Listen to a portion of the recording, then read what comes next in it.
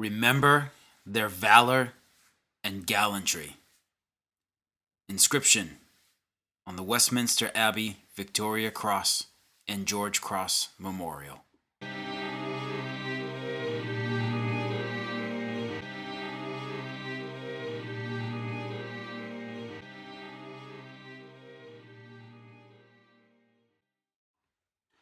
Hey folks, welcome to the Battles of the First World War podcast, episode 9, Somme, Valor on the Battlefield. Quick admin note, listener Tim Tiger pointed out that on episode 7, in the 30th Division's fight for the Briqueterie factory ruins near Montauban, it was the 20th King's Liverpool Regiment that took the site, not the Manchester Pals. Thank you, Tim. We're here to do this and do this right, and we aim to be accurate. So, greatly appreciate the corrections. Thank you. We're veering from the narrative just a little bit to highlight some of the extraordinary acts of courage, leadership, and valor that were done on the 1st of July, 1916, by men of the British Expeditionary Forces 4th Army on the Somme. 9 men won the Victoria Cross during the first day of the Battle of the Somme. 4 of them came from the 36th Ulster Division that attacked at Thiepval. Each man awarded the United Kingdom's highest award for, quote, acts of extreme bravery carried out under direct enemy fire, end quote, was justly due to be recognized as having met their requirements. But we will provide highlight on just 4 of these men. I've chosen these men because their actions have resonated with me in a certain way. But first, let's talk about the Victoria Cross. For us Yanks and Sammies, the Victoria Cross is the equivalent of our Medal of Honor. The Victoria Cross was first created on the 29th of January, 1856, at the tail end of the Crimean War, by then Queen Victoria and Prince Albert, for the above-mentioned acts of extreme bravery carried out under direct enemy fire. The VC was created with the idea of it being awarded to any soldier or sailor of any rank. In contrast, Imperial Germany's highest military award, the Pour le Mérite, was almost exclusively reserved for upper echelon officers. The Victoria Cross from 1856 on to this day is made of the bronze from a Russian field gun captured during the Crimean War. That bronze is still used today, and there is enough of it left to make about 80 more medals. The cross itself is a simple design, and it is simple on purpose. The cross's shape is similar to that of the German Iron Cross, and many military medals, even today, seem to share that same general shape and design. Over the cross is the British lion above the crown, and below the crown is a draped banner with the words, "For Valor." The medal is affixed to the metal strip on a ribbon, and on the back of the ribbon's metal strip, the name of the VC's recipient will be stamped. The medal itself, as it is made of bronze, is not very expensive in itself. Of course, what it stands for is something that cannot be measured in the weight or value of the metal it is made of. During World War I, 628 Victoria Crosses were awarded, the highest amount before and since the war. In World War II, the UK would award the Victoria Cross a total of 182 times. The Victoria Cross is Britain's highest award for valor on the battlefield. Like the American Medal of Honor, you would have to go way above and way beyond the call of duty to be considered for this medal. Like the American Medal of Honor, the acts required to be awarded the VC bring with it the high likelihood that it will be awarded posthumously. So, what drove these 4 Victoria Cross recipients to carry out their deeds of extraordinary gallantry on that fateful day of July 1st, 1916? For the 4 men we are visiting in this episode, I think what drove them forward was one very specific emotion. It wasn't just courage, devotion, selflessness, honor. All of those feelings stem from this one feeling, I believe. I've no doubt the remaining 5 VC recipients of that day felt this as well on some level. We'll come back to this at the end. Of the 4 men we'll highlight today, 3 were members of the 36th Ulster Division. The 4th man was Major Stuart Loudon Shand, commander of B Company, 10th Battalion, the Princess of Wales-owned Yorkshire Regiment. Known as the Green Howards, the battalion was part of the 21st Division attacking at Fricourt on that first day of July. The 10th Green Howards were part of the second wave, attacking that fateful morning, in support of 63rd Brigade's attack north of the Tambor position. As we covered in Episode 7, the 63rd Brigade's attack went to ground under the devastating fire of a few well-sighted German machine guns. When it came time for the 10th Green Howards to go over the top, the machine gun fire and probably the sight of so many men before them, having been mowed down, made it difficult for the men to leave the scant safety of their trench.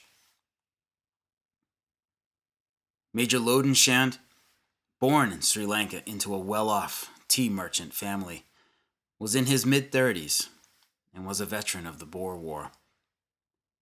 Between the wars, he had worked in business, both outside and in his family's tea company. When war had started in 1914, he had rushed home to enlist and was commissioned a lieutenant in the 10th Green Howards. The Green Howards service at the Battle of Loos in September 1915 saw the battalion's colonel and majors killed, and Loudon Shand was promoted to temporary major and a company command. Here now, in the trenches opposite Fricourt, he saw that the men, his men, weren't moving. Was it because of the heavy enemy fire, or just plain fear? Fear of ending like the men who had gone before them. To Loudon Shand, it made no difference. The only way out was through. And now was the time to be the leader he was supposed to be. The citation for Loudon Shand's Victoria Cross would be published in the London Gazette of September 9th, 1916, and it read as follows. For most conspicuous bravery, when his company attempted to climb over the parapet to attack the enemy's trenches, they were met by very fierce machine gun fire, which temporarily stopped their progress. Major Loudon Shand immediately leapt on the parapet, helped the men over it, and encouraged them in every way until he fell mortally wounded. Even then, he insisted on being propped up in the trench and went on encouraging the non-commissioned officers and men until he died. Loudon Shand knew he would have to set the example for his men. So to show them not just that the men would have to go over the top to do their duty, but also to show them that they would not do it alone, he climbed over the top and stood on the trench parapet. Bullets were zipping by everywhere, a hornet's nest of fire.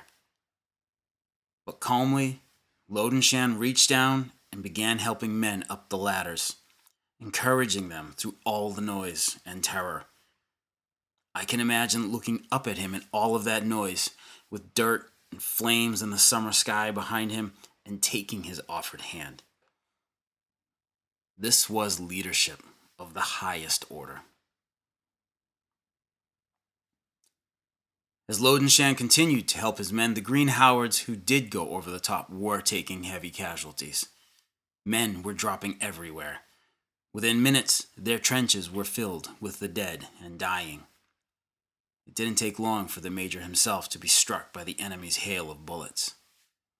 His men propped him up against the trench wall, and he went on motivating his men until his soul departed for the next life. Of the 122 men of B Company, 10th Green Howards, who went over the top that brilliant summer's morning, only 28 remained on duty at the end of the day. King George V himself awarded the Victoria Cross to Major Lodenshan's father on the 31st of March, 1917. Across from Schwaben Redoubt, near Thiepval village to the north of Fricourt, Private Billy McFadyen and the men of the 14th Battalion of the Royal Irish Rifles, belonging to the 109th Brigade of the 36th Ulster Division, were priming grenades for the day's upcoming work. They were in a trench known as Elgin Avenue, just behind the front lines in Thiepval Wood and across from where Schwaben Redoubt sat. In less than an hour, the British were to lift their bombardment of Schwaben Redoubt to the northeast, but already the Germans were raining iron on Thiepval Wood. Billy McFadyen hailed from Lurgan in Armagh County, Northern Ireland. Still several months shy of his 21st birthday, McFadyen was a bomber in the Young Citizens Battalion, as the 14th Battalion was known. Being a bomber meant he'd had some extra training in the use of hand grenades. Now, as shells wailed into Thiepval Wood, McFadyen was on detail arming grenades for the assault that was 3/4 of an hour away. The trenches were crowded, packed with men who were either on McFadyen's detail with him or were getting ready to go over the top. The grenades were being primed, having pins inserted to make them live, and then placed in crates with rope handles. It's thought that maybe some of those rope handles were cut to make passing the crates into and out of the trench easier. Billy opened a box of grenades on the parapet. However it came to happen isn't known. It was dark. It was crowded. There were shells coming in. It was chaos in those trenches. But Billy's box overturned. Grenades spilled onto the trench floor. Billy immediately saw that the pins had come out of 2 of those grenades. That meant they were active now. Their 4-second fuses had been ignited by the pins having come out. 4 seconds, and Billy and everyone around him would be killed. The London Gazette, printed the 9th of September, 1916. For most conspicuous bravery, while in a concentration trench and opening a box of bombs for distribution prior to an attack, when the box slipped down into the trench, which was crowded with men, and 2 of the safety pins fell out. Private McFadyen, instantly realizing the danger to his comrades, with heroic courage, threw himself on top of the bombs. The bombs exploded, blowing him to pieces, but only one other man was injured. He well knew the danger, being himself a bomber, but without a moment's hesitation, he gave his life for his colleagues. Private Billy McFadyen was indeed killed instantly. Some men later claimed he was blown to pieces, which was the story that went into the Gazette. A Private Gillespie next to McFadden was severely wounded and later lost a leg. But Billy, by throwing himself on at least 2 live grenades, extended the life of many of his comrades by a few more hours. Sadly, many of those same men would not live to see the sun set that day. But Billy McFadden had made a supreme sacrifice for the men around him, and for it, he was posthumously awarded the Victoria Cross. When King George later presented the medal to Billy's father on the 28th of February 1917, he is recorded as having said, "I have very great pleasure in presenting to you the Victoria Cross for your son, the late Private McFadden. I deeply regret that he did not live to receive it personally, but I am sure you are proud of your son.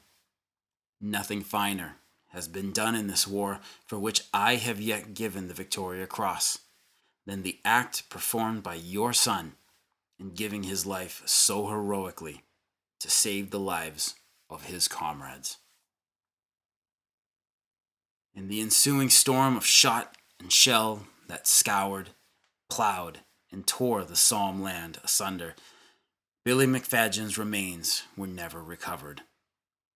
His name is commemorated on the Thiepval Memorial today. And in 2014, his death penny, a bronze coin given to every family of a deceased soldier of the Great War, revisited the battlefield.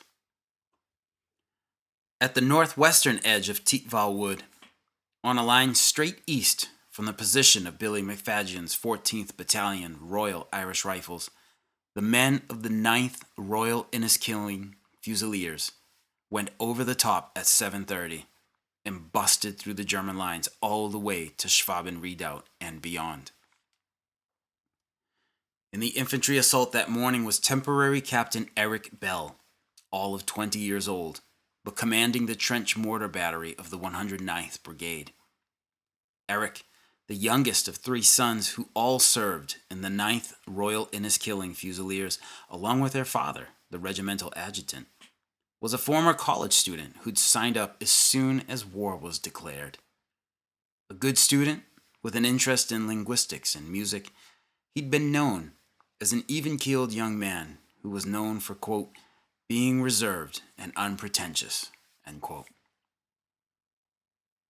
It was when enfilading machine gun fire stopped an assault at Schwaben Redoubt that this quiet young man, hardly more than a grown boy, took it upon himself to lead his men. Again, we refer to the London Gazette as taken from Gerald Gliddon's excellent book, VCs of the First World War, Somme, 1916. For most conspicuous bravery, he was in command of a trench mortar battery and advanced with the infantry in attack. When our front line was hung up by enfilading machine gun fire, Captain Bell crept forward and shot the machine gunner. Later, on no less than 3 occasions, when our bombing parties, which were clearing the enemy's trenches, were unable to advance, he went forward alone and threw trench mortar bombs among the enemy. When he had no more bombs available, he stood on the parapet under intense fire and used a rifle with great coolness and effect on the enemy advancing to counterattack. Finally, he was killed, rallying and reorganizing infantry parties which had lost their officers. All this was outside the scope of his normal duties with his battery. He gave his life in his supreme devotion to duty. Captain Bell Sr., Eric's father, received his son's Victoria Cross on November 29th, 1916, at Buckingham Palace. Bell Sr.'s 2 surviving sons were both heavily wounded during the Great War, but both survived. Eric Bell's body, like so many thousands of others, was never recovered. His name is written in stone on the columns of the Tietval Memorial. Moving north to the 108th Brigade, 36th Ulster Division, we come to the only man highlighted today who lived to wear his Victoria Cross. Private Robert Quigg was 31 years old in 1916 and in civilian life a farmhand at the McNaughton Estate in Ardehennan, Northern Ireland. When war broke out, he'd signed up with the 12th Battalion of the Royal Irish Rifles as an enlisted man. The oldest of the estate master's sons, a young Sir Harry McNaughton, became a second lieutenant in Quigg's company. Quigg eventually became his assistant. The 12th Central Antrim Battalion attacked towards Beaucourt Station, but heavy machine gun fire from Saint-Pierre-de-Vion village inflicted staggering casualties. Quigg's platoon advanced 3 separate times into no man's land, and chaos, blood, and murder. But each time, young Sir Harry McNaughton rallied his men and pushed towards the German wire. It was in these attacks that Robert Quigg was separated from his platoon leader and made it back to his side's trenches. It was in these attacks that young Sir Harry was known to have been cut down. Quigg never seemed to hesitate about his next move. In fact, he never seemed to really think about it. From the London Gazette: for most conspicuous bravery, he advanced to the assault with his platoon 3 times.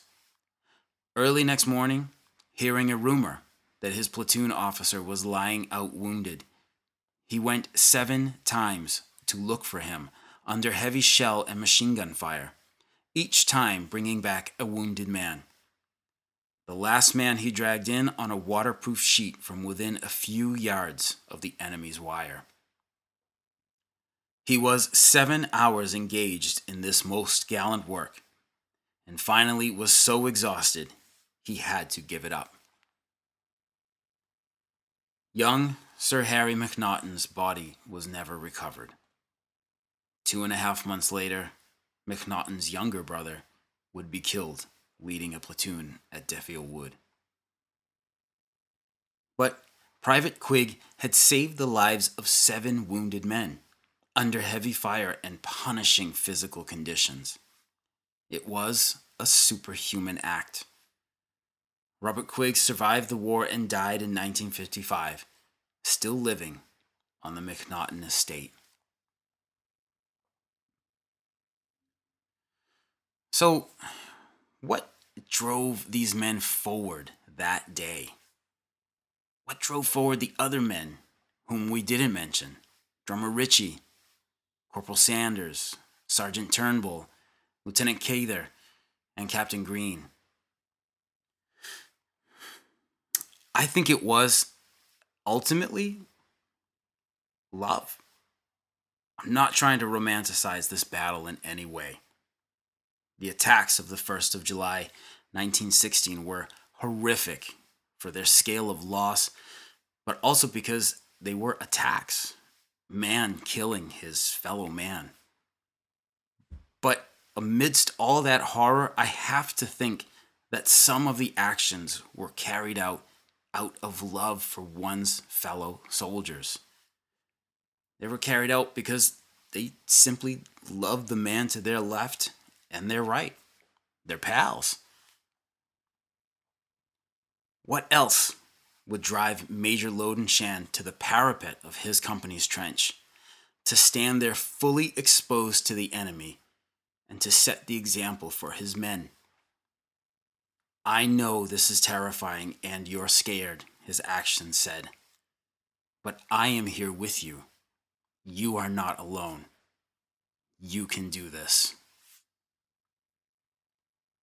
Why did Private Billy McFadgen jump on the grenades with no hesitation?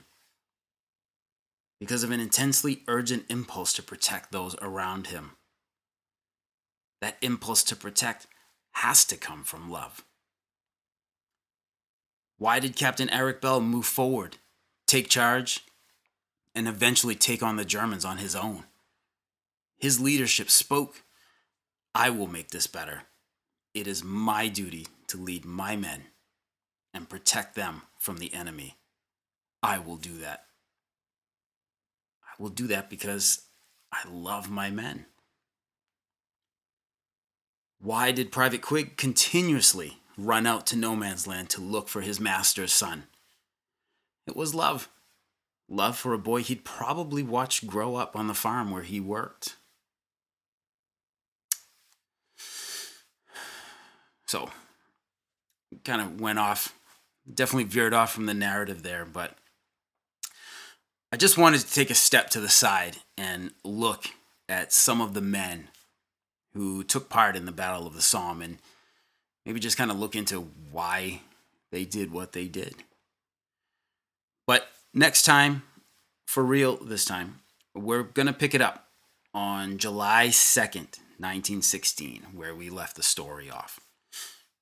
So, if you have enjoyed the podcast so far, please consider reviewing it on iTunes. The more reviews, the more visible the podcast becomes, and that helps get more and more folks involved. Also, if you would like to help support the podcast with a financial contribution to help run and maintain it, there is a PayPal button right on the website where you can make a donation of your choice. The website is firstworldwarpodcast.com. I'd like to thank everyone who has already contributed. All right. Any questions, comments, or concerns, please don't hesitate to contact me at verdunepodcast@gmail.com. Or hit me up through the website, firstworldwarpodcast.com, or the Battles of the First World War podcast page on the Facebook, or on the Twitter at World War I Podcast. As always, thank you so much for taking the time to listen to the Battles of the First World War podcast. Talk to you again soon. Take care.